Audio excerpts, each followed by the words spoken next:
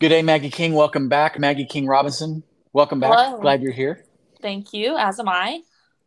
You are here in the great city of Tulsa, Oklahoma. You are a resident of Tulsa. Tell us more.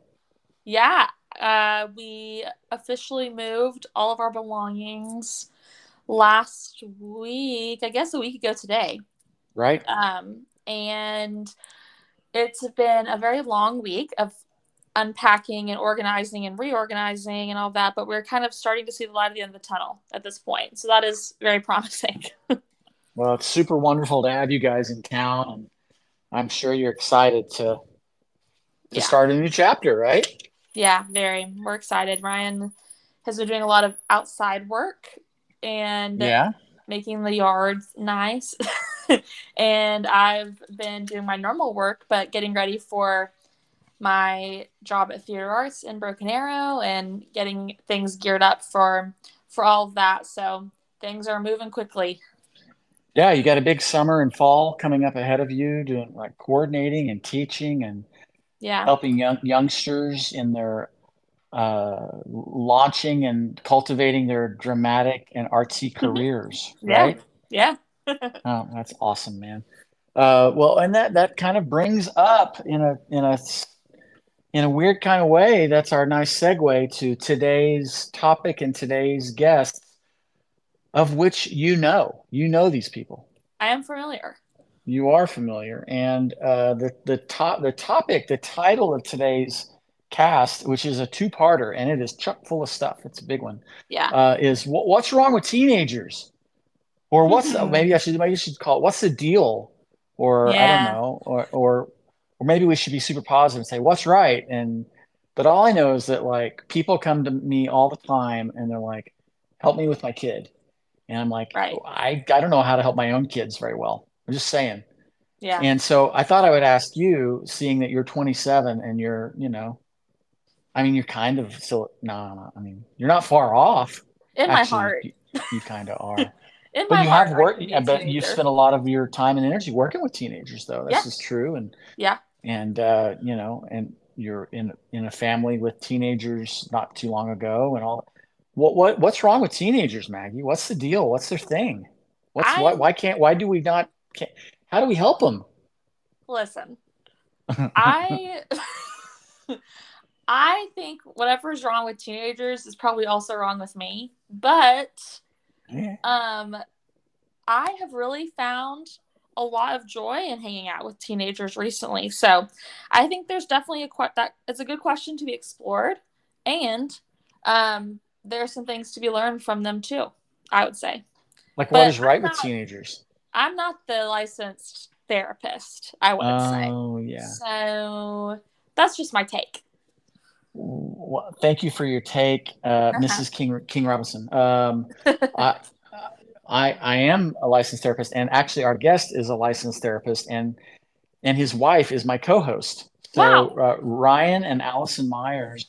Ryan is the director of counseling at Holland Hall schools in Tulsa, and he has his degree is in uh, he's a clinical psychology, and brings an enthusiasm, a love of people, a love for young people, a heart, and a brilliant mind and experience to back that up to the conversation. He's a great friend. I think that people are going to get a ton out of our conversation, not because we know better than anyone, but our hearts and our lives have been. I mean, I've been very, very invested in working with young people, just helping them and their families to try to have better lives. Yeah. So, so that's what we're doing today. Maggie King, are you up? Maggie, have you heard this podcast? I have. I've heard it and I like it. Does it, does it pass? It passes. Yes, very Okay, good. comfortably so. We had room for margin. We had Yeah, yeah. a little bit of room for passing. Good. Okay. Well, I think, well, let's not belabor the point. Are you with me? I'm ready. Let's do it. All right. So, hello, my name is Chris King, and I'm a licensed therapist. And today, I'm stuck in my head. Let's go. Let's do this thing.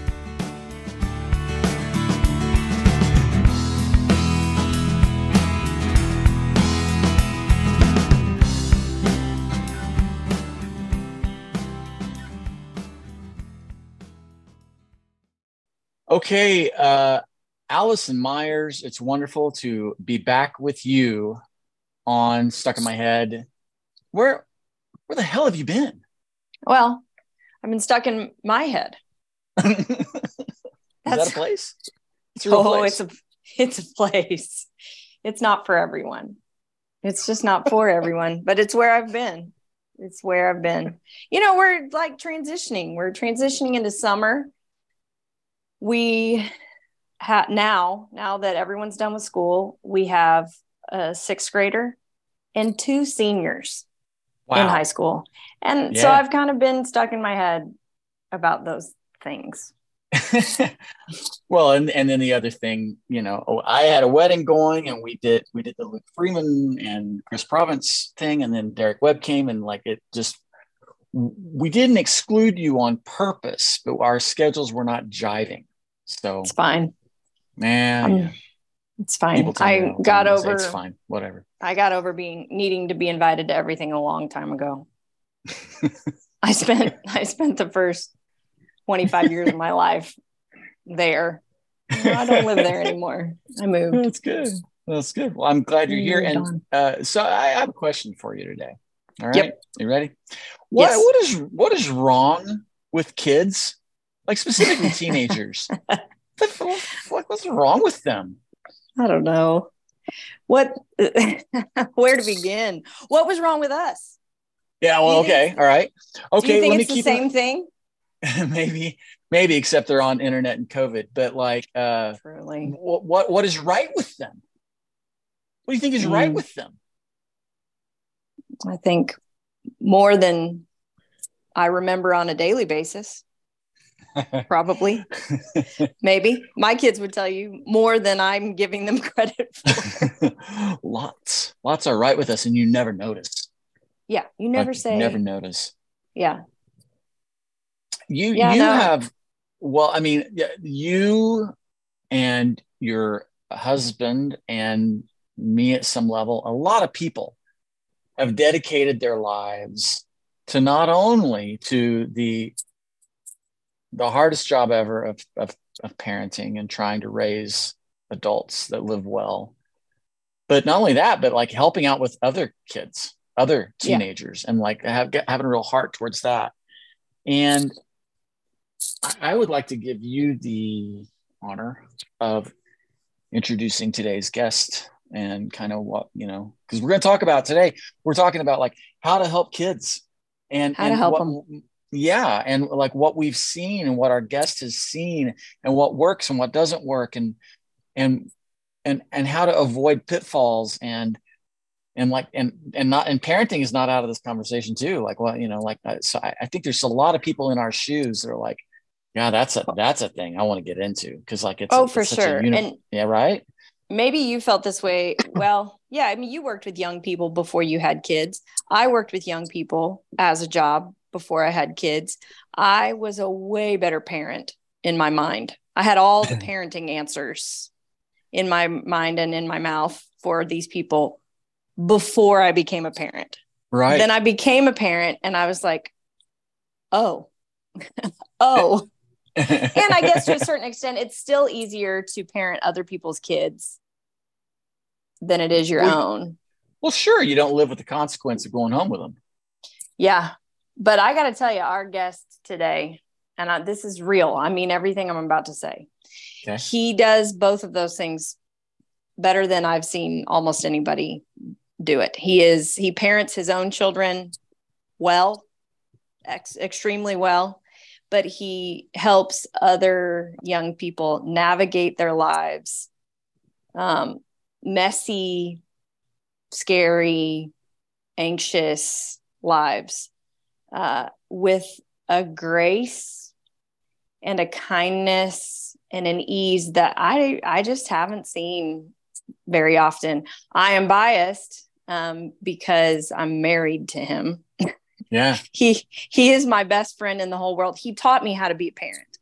We have 3 children. 2 of those came with him to our marriage. And so I learned how to be a parent by watching him first. And so it is an honor and a privilege to have Ryan Myers with us today. He is a wellspring of knowledge, and I hope he shows you that he's pretty funny. I don't know if he'll be funny today. But well, hot damn! The first thing I want to say is he's been chopping at the bit. He's like, I am going to find a way to get what you just said, Allison, like transcribed like a people do at a doctor's office, and I am going to have that potentially tattooed on my back. That's like I don't tell you how awesome I think you are enough. No, it's not that I think you don't. That just was very kind, and I appreciate it. I do. Well, I mean it. Oh, this is just what I wanted to have happen. This is good. Hey, Brian, tell us a little bit about your background, what you're bringing, like what brings you to today, to your guest spot on Stuck in My Head. Like, what's a little bit of kind of your history? I will try to be brief. I, besides being married to you, Allison, and close friends with you, Chris, I am a licensed professional counselor by mental health licensure.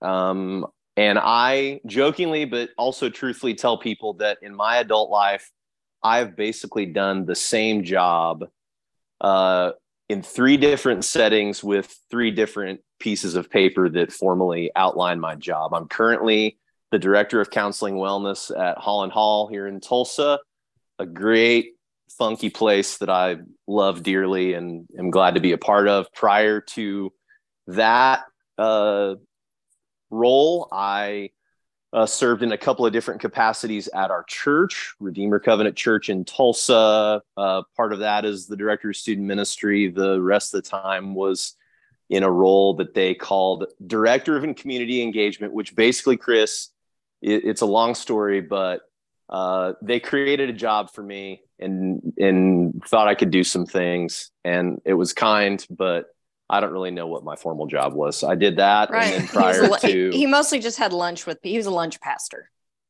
I did. I had lunch with people. I had breakfast. I would have beers.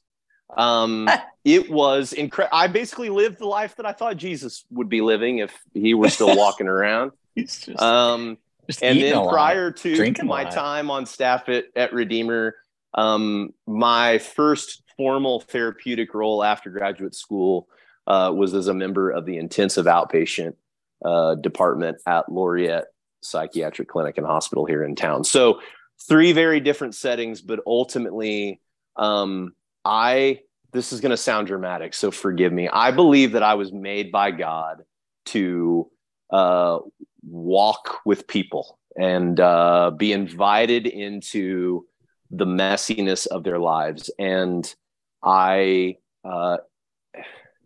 love it. I'm humbled that I get that kind of opportunity.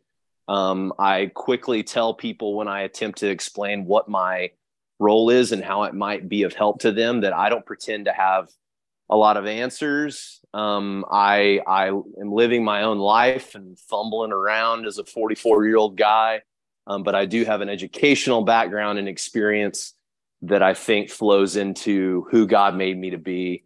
And it is a compulsion that I live with, the desire to be as fully alive and help others to be as fully alive as possible. So, and all that I think started whenever I was a young kid, was just naturally curious, asked a lot of questions, was fascinated by people, loved people. And a lot of school, I don't say this braggadociously, a lot of school came pretty easy to me. And so I would finish my stuff early. And I clearly remember in like the 2nd grade, wanting to help my buddies that struggled in school. And so it took me a while later on in my life to figure out where that was going to end up. But I eventually discovered the path of psychology and anthropology and ultimately the mental health field. So that's me and where I'm coming from. What was it about when you were a kid? Like when were you able to tell people that I like helping people? Was that an adult thing when you just like look back retrospectively? And like, what was it about the way that you grew up that might have contributed to that? I'm curious. I don't think whenever I was a kid that I verbalized necessarily that I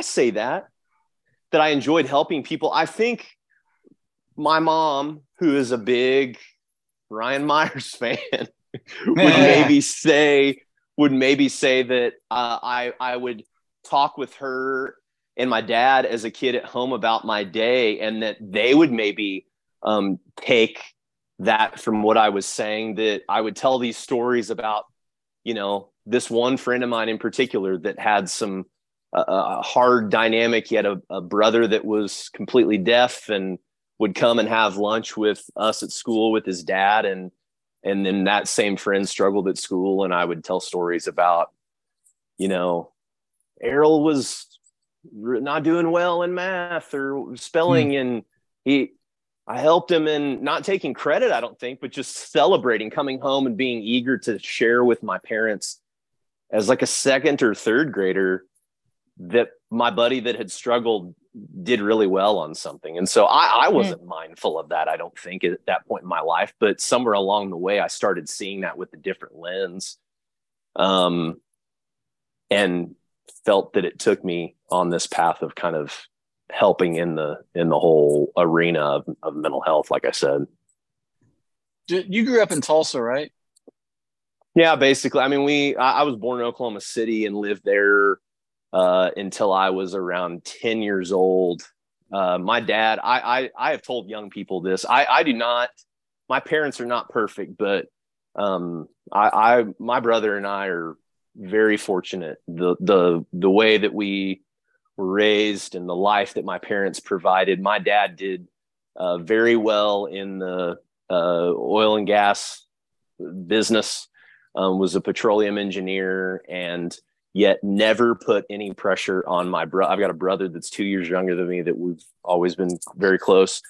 He is an elementary school teacher, and has done that his entire adult life up in Kansas City. And then I've done counseling and never felt like I was disappointing. My brother and I talk about this as adults. Never felt like I was disappointing my parents that we didn't pursue, something that maybe, not that we're living in poverty, but something that would have made more money. We just figured out in different avenues that we wanted to help people. We both feel alive doing what we do, and are able to help, provide for our families. And so I feel like I've lost the question, but I think my parents, looking back, there were values that they spoke of, but there were things that they lived out. And I think my brother and I, through the years, we caught a lot of that stuff. It looks very different. My life in some ways today looks quite different than my childhood and my parents' life today. But the core values that I live with and my brother and his family, I think it's very, very connected to those formative years as a kid. Alison, that's the same for you too, right? Like, yeah, I mean, that. Yeah, right. Yeah, I feel like I was given a lot of freedom to just be who I was. And I think, and I wonder this too, Ryan, about your dad. I mean, I only know your dad basically post end of his working career, post retirement, but he's an engineer. It's like who he is. Right. It's who he is in his spare time. Your mother is a mother. In fact, she texted our boys on our boys texted her Happy Mother's Day, and she said, all I ever wanted to be was a mom. It's and my mom is a nurse, and all she ever wanted to do was help people. And my dad, it's like we were very fortunate to come from generations where people were free to be who they always were. Yeah. And it played out differently for all of us as far as where we landed, but this kind of freedom to figure out not just what you want to do for a job, but how does that connect to who you are? How does that play out based on the way you were wired and what makes you tick? And like what you said, Ryan, what makes you feel alive? I remember for myself, it's so interesting, and probably one of the things that bring us together, just the things that we love about each other as friends are all bubbled down from things that, and you, Ryan, you used the phrase caught, and I don't think that was a mistake. It wasn't just a one-off instead of like, here's how you should live, yada, yada, yada. But like, this is kind of the way we do it. You know, I remember when I was, I started out as an engineering major and lasted a semester, which is a very common story. Yeah. And I did it because I had a good math ACT. I'm like, and I love music. I'm like, well, maybe, I mean, might as well not waste it. Like maybe I could design amplifiers and do things like that. And then I got into it. I'm just like, this is the worst thing I could ever have done ever in my life ever. And so then I decided to go to change my major to journalism, and it was quite easy. And that was how I liked it. and so I ended up getting that degree. And then I remember having this moment with my mom where I felt a little bit of guilt, not a lot, but a little bit. I'm like, you know, are you okay? Because then when I got out of college, I mean, I didn't even get a job in my field. I waited around, you know, and I'm like, and they didn't pay for everything. I had to pay for stuff too, but like, you know, they were really supportive.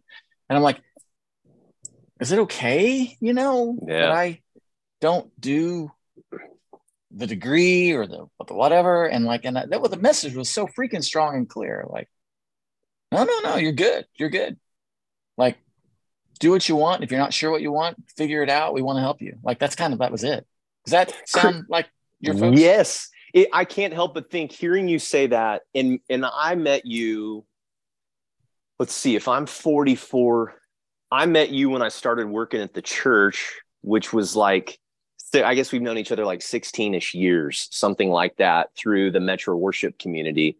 And I remember early on thinking, oh man, I think me and this guy, we click, we have some similar interests. And what rose to the top for me about you was, this cat seems really comfortable in his own skin. Like, he, not in some arrogant way, but just, oh yeah, Chris seems like someone that he knows who he is and who he's not. And he's not like a, you know, can we curse on this? I forget. Yeah, go ahead. Okay, yeah. Like, eat shit Allison if you don't like no, it. That's not it.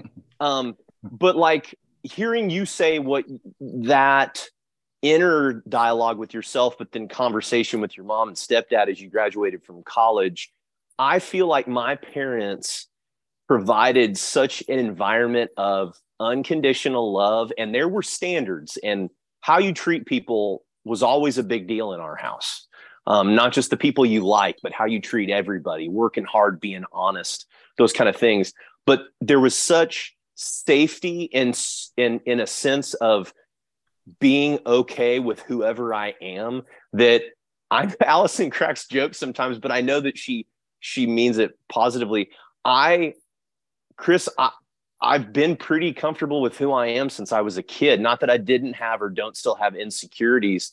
And so I think that was an invaluable gift that I got from my parents in my childhood. Like, I've actually encouraged Ryan to be a little more uncomfortable in his Same thing in my marriage.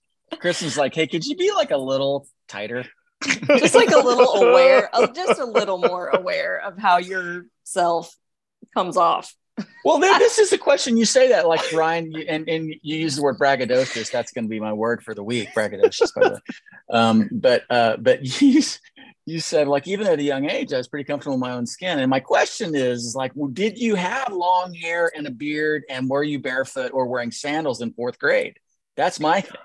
Were you? I was not, man. like, fourth grade would have been right after I got into wearing a different colored pair of Chuck Taylors. Like, I remember I'd wear one black and one pink, or a black and a yellow. Like, I was into that for a while. I had an older cousin that was like a big brother to me that I just thought was the coolest. And so his taste in music was very influential. My love for music and live music came from him as a kid.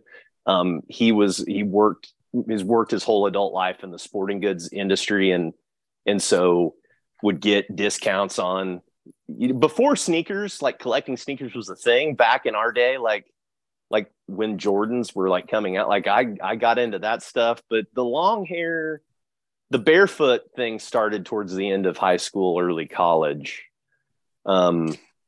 I was into kind of bleaching my hair when I was in high school. I went through some pretty ridiculous. I don't even know what you're talking, what you're doing. This is I was really crazy. into heavy metal at one point in my life. Nice. Yeah. Yeah. Did you have?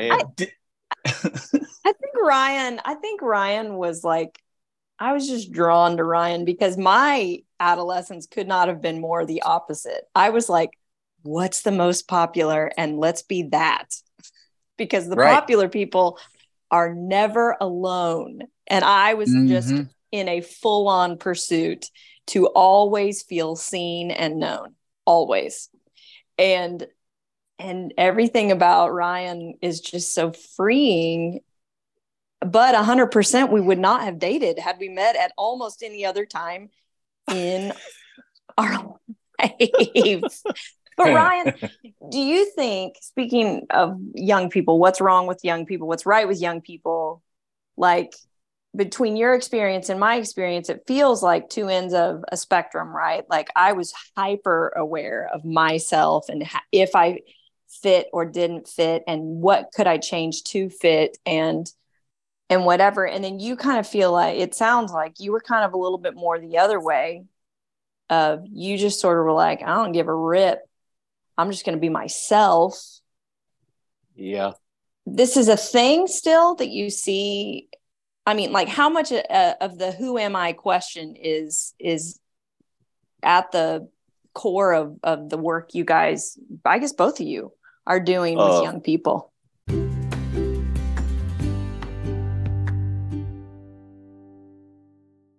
Okay, guys, Chris King here. And we're taking our break. This is the time, a lot of times when you listen to podcasts, that you'll hear commercials and advertisements of all sizes and shapes. And for a long while on Stuck in My Head, we were just talking about us, about the retreats that we were doing and things like that. And then I thought, why be so selfish? Come on.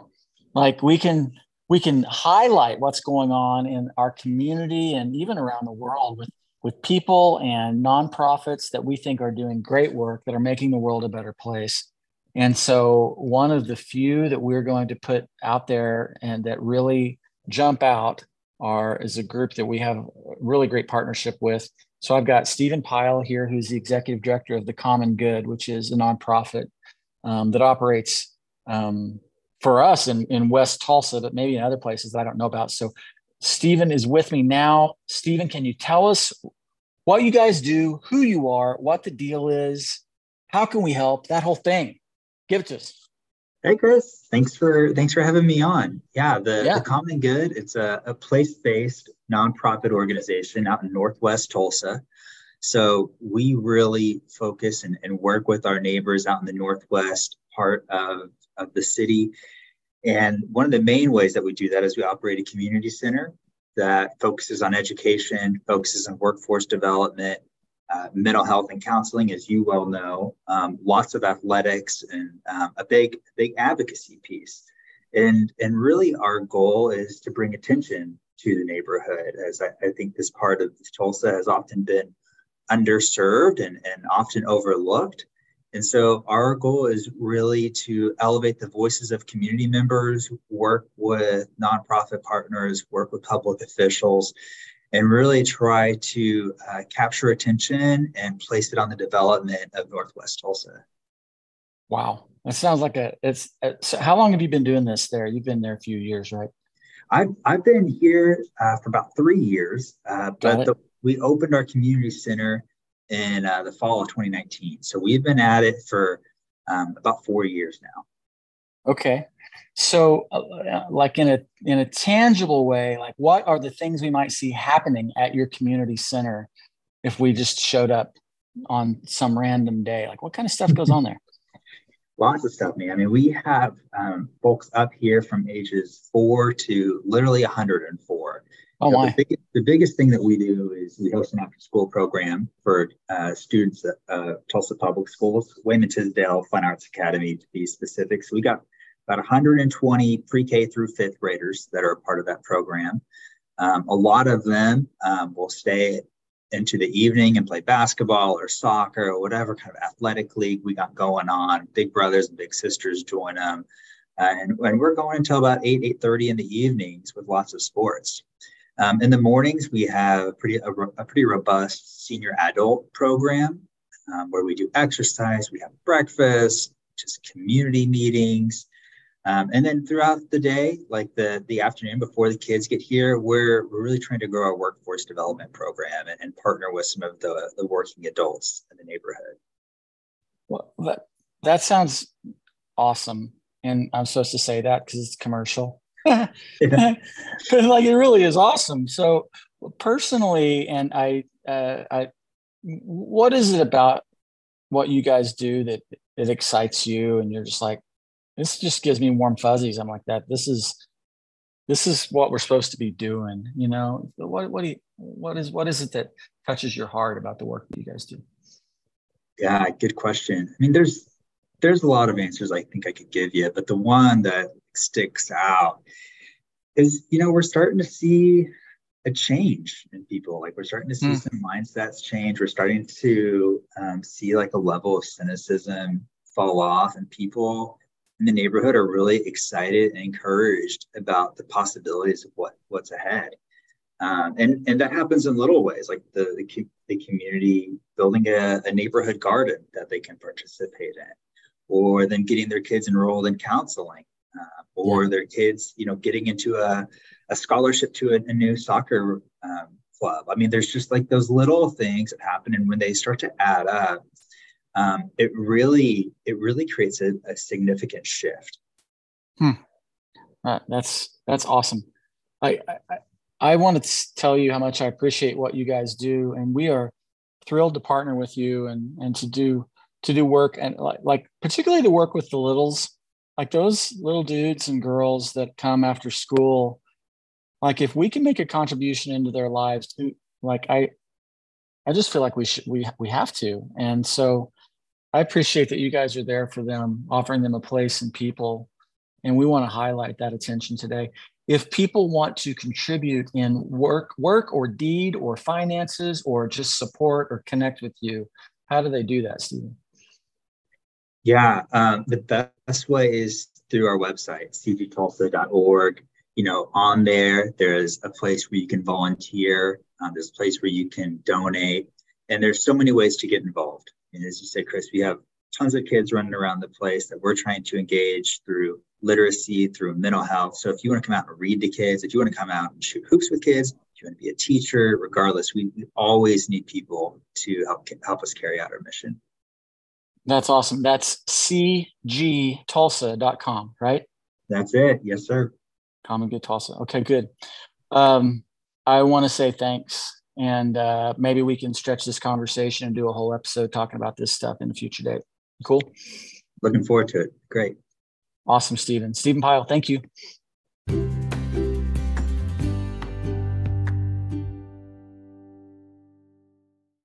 I think it's still very much at the core, whether it's on people's conscious mind, their radar or not is a different story. But who am I and do I matter in the grand scheme of life? I think we talk in adolescent mental health care about those questions. And I think it's developmentally right there in their midst. And yet the more I hope we can get into this a little bit more because it's on my mind as I'm preparing. I told you, Chris, I've been invited by a buddy of mine that owns the best brewery in the state of Oklahoma to give a lecture here in a couple of weeks on adolescence. And as I've thought about that, I think those questions, who am I and do I matter, that are begging for an answer in adolescence, rarely, if ever, do they have a stable, lasting answer that comes in adolescence.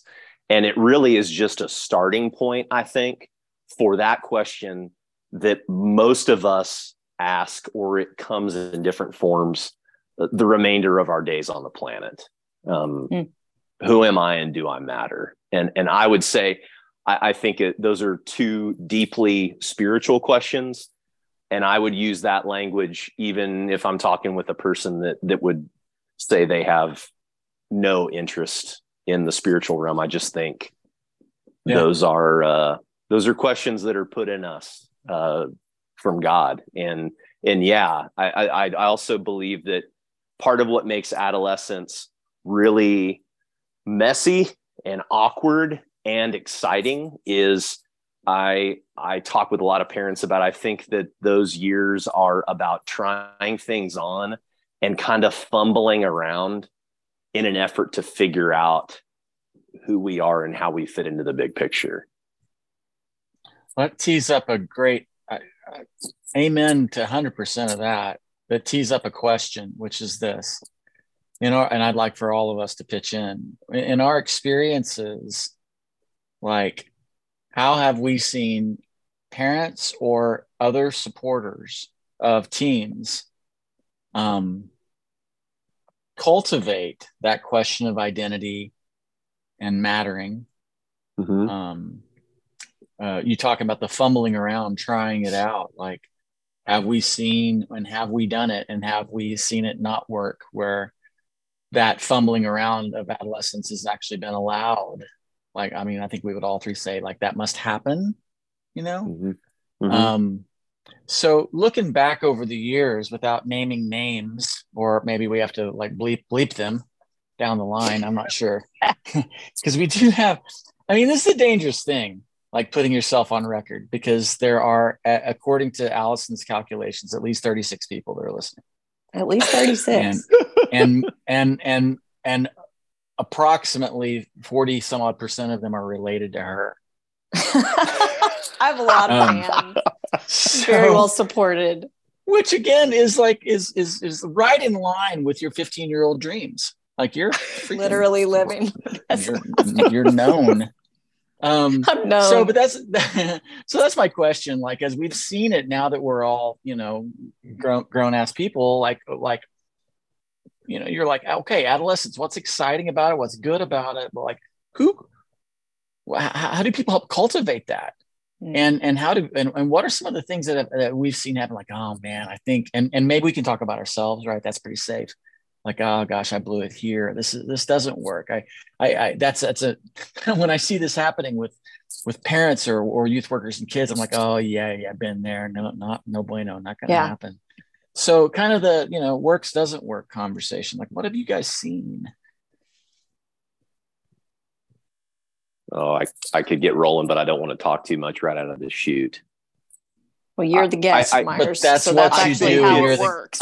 You're the guest of honor. I'm not sure you think what you're doing, but whatever. Guys, let me say this to start with, and I say this absolutely directing it at myself and not just you two and other, you know, listeners. A lot of the choices we make, the way we respond, and Chris, this is on my mind in a fresh way, just coming off of the retreat a couple of weeks ago out at New Life, and when I had you come in and speak with the leadership team at Holland Hall this last year. So much of what we do comes from a place, conscious, unconscious, both, of fear, and at the heart of a parent, I think, is this desire to protect. We as adults have more life experience, not necessarily more intelligence, not necessarily more wisdom.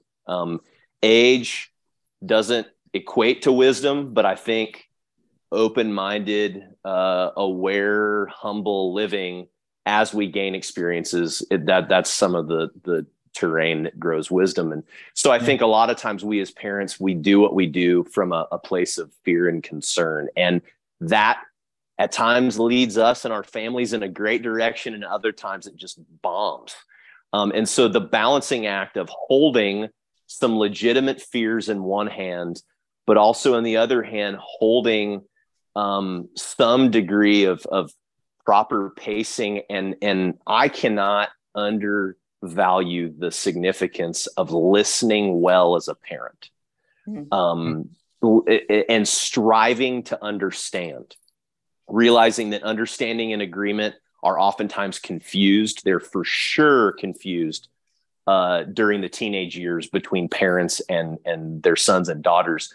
But let's be honest, guys, I think we as adults in our marriages, in our friendships, in our work relationships, it is possible to strive to understand the other person and still not agree with them. And that is some of the messy dance of raising kids, I think. And so genuine listening. And I remember going back to my youth, I remember some of the stuff I was into that I think today at 44, some of that stuff I'm still into it from a nostalgia reason, or some of the art or media that I consumed, I still, as a grown-ass adult, think is worthwhile. Other things I was into, thank God I've moved on. Yes. And yes. so for our 3 kids, I desire to know them, like really know them, and attempt to understand why they are into the things that they're into. I don't have to be into it in the same way.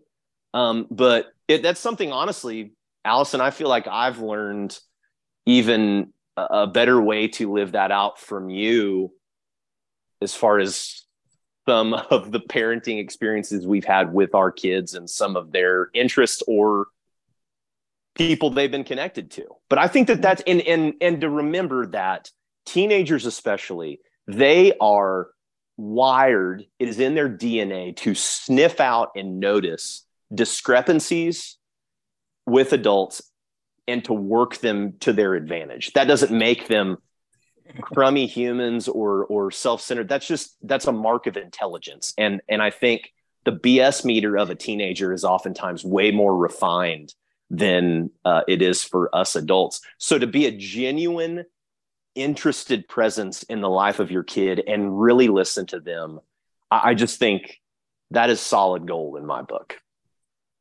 It conveys love, among other things, and it creates an environment of safety and security and stability, all that good stuff, I think. Easier said than done, though. For sure. Allison, you have a thought on that, or a different thought? Yeah, I think I have come to, obviously nobody's doing this. No one's going to do this perfect. As a parent, as a youth leader, as whatever, as an important adult in someone's life, like in a young person's life, like we're just not going to do it perfect. I am learning the older I get, because we've got some great friends that are ahead of us. I would count you and Kristen in this category as well. Learning the value of reflecting and going back and saying, "Hey, I'm sorry," like to our children, saying, "Our heart was in the we had the most awesome intentions. We thought what we were doing was right, was best, was whatever." And learning to say, "I'm really sorry. I would like to learn a different way. I would like to learn to be better. I'm sorry if that hurt you," or I don't know. I think about, especially majority of my work with young people has been in the context of church, and man, you talk about a institution that has just bombed time and time again. There's a lot of for sure. How we handle the fragile season that is. You take big questions and then you attach them to God, and it gets even more intense and has an even more lasting trajectory for freedom or for deep shame. And so I just think I try, both in my work as a youth worker at a church and in my work as a parent, my life as a parent, to just check myself frequently, to reflect frequently, and to, as soon as I recognize that maybe I didn't do something the way I should have or could have or really wanted to be quick to model being sorry about it. Being a human being, right? Mm-hmm. Yeah. I had a mentor in undergrad Dr. Dan McCarran. I've just learned a lot about life and God and the therapeutic world from him. But this group that I would assist him with, of guys that struggle with sex addiction, and we would get to talking about repairing relationships in different ways. And he said on multiple occasions to these men, one of the greatest gifts you can give your kids, whether they're still in your home as children or grown adults themselves, is a heartfelt, genuine apology that then is followed by sincere action. That particularly, not to be sexist, but his point was that he believed that was oftentimes harder for men, a lot of men, than women. And so that reflecting that you're speaking of, Allison, and then not making assumptions. I think we do it. It's part of it's just living life with a brain. Our brain needs shortcuts just to get us by. But one of those shortcuts, it manifests in the form of unhelpful assumptions. And we assume the people that we live with in particular, and the people that we love the most, we oftentimes assume that they know what we're thinking or what we're feeling. And so I think erring on the side, and I do this sometimes to a fault, of over explaining or over communicating, because I so badly want, in this case, our kids, to know what I think about them or those kinds of things. But once again, the BS meter of young people, if all we're doing is talking and they're never seeing it on display, that just doesn't go too far. I agree. And I think the teenagers are able to sniff it out whenever we're projecting. I mean, look, like one of my biggest, the times when I'm going to be a failure as a helper, as a therapist, or in my own home as a parent, is whenever I'm just trying to ease my own fears, which generally are ones that I've carried from a young age. And the question is always a great one that I like to throw out there is I'll ask somebody, I'm like, hey, why are you bringing your mom into this? Mom's not in the room. Like, maybe mom's been gone a long time. Like, why? Well, you're 45 and your kid's 16. Like, so what's this have to do with your parents? And and I think that we're blind to a lot of that. Allison, what you said, like regarding the church and God, I'm like, man, when we have a religious context and we're raising our kids, like that adds weight to what's happening that is kind of hard to measure and can be so good and it can be so bad. And I'm wondering if one of the things that I heard that we all had in common that each of us are thankful for is some standards with some wiggle room. Yes. There's this room like, oh, I value you as a kid, and you seem to be kind of understanding that you are valued as a kid, and I don't get what you're doing there. Anyway, and this seeming lack of rigidity, even though if we blew it, there's probably going to be some sort of rigid standards that might be a bit more applied to our safety and our future, I'm hearing this because with the God thing, like that heaviness. I mean, when I hear a lot of people, and I've saying like, well, I'm just not doing that. Like, almost always there's some sort of direct line between sort of the rigidity in which it was applied, right, and the lack of availability for reflection or conversation when they get into teenage years or out of teenage years about what's actually happening right now, and just the acceptance of kind of where I'm at in this whole space. Yeah, like I feel like if I've had wins with kids, be it my own or others, it's that they felt understood. Period. Yeah. Agreed. And safe to just be. Yeah.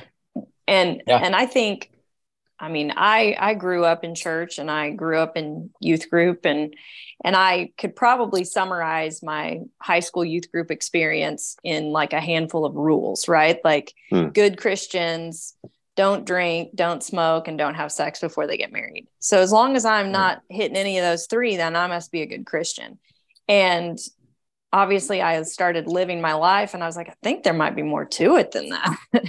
Yeah. But then I became a youth pastor and I realized, oh my gosh, this isn't, I don't know. And maybe for that, my particular youth pastor it was, but I don't think so. I think we don't have good language. We don't have a developed enough language, because what we're wanting to say is, man, we want you to know God, like who he is and what he loves.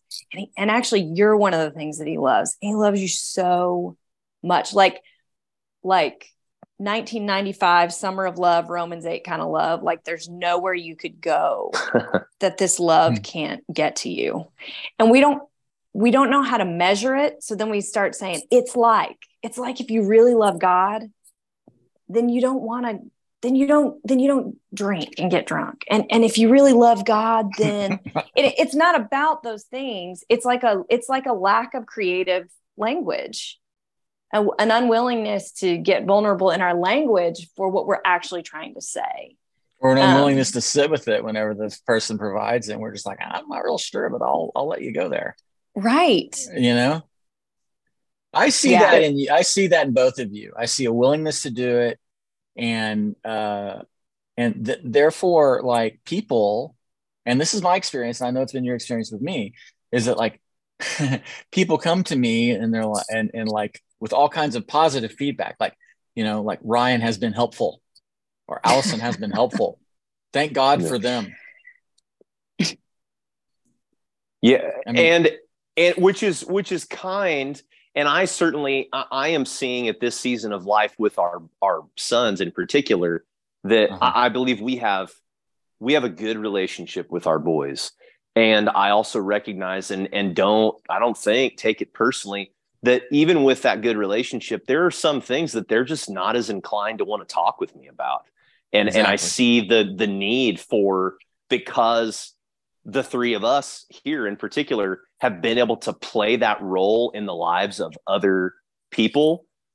It's not a substitute for, you know, a present loving parent, but man, as significant as that is, I realize now, as, you know, the father of, you know, a couple months away from 2 18-year-olds, I'm so grateful for and need other people in their lives to see them and to care enough to say hard things, but also care enough to set their own desires aside and just give their attention to them. Like those things that I'm not trying to dole out responsibility to somebody else, but we need that communal part. It's part of, I think, being made in the image of God. And I think, Chris, just something we were talking about earlier, I've heard you say this.